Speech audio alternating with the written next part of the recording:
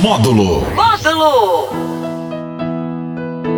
Felicidade é sabedoria, esperança, vontade de ir, vontade de ficar, presente, passado e futuro. Felicidade é confiança, é fé e crença, trabalho e ação. Não se pode ter pressa de ser feliz, porque a felicidade vem devagarinho, como quem não quer nada.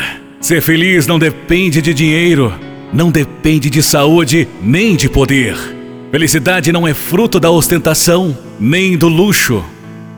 Felicidade é desprendimento, não é ambição. Só é feliz quem sabe suportar, perder, sofrer e perdoar. Só é feliz quem sabe, sobretudo, amar.